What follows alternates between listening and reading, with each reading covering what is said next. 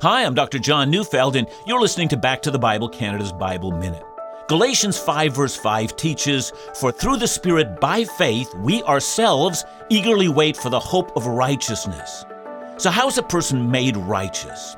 The righteousness of Christ is credited to our account the moment we believe.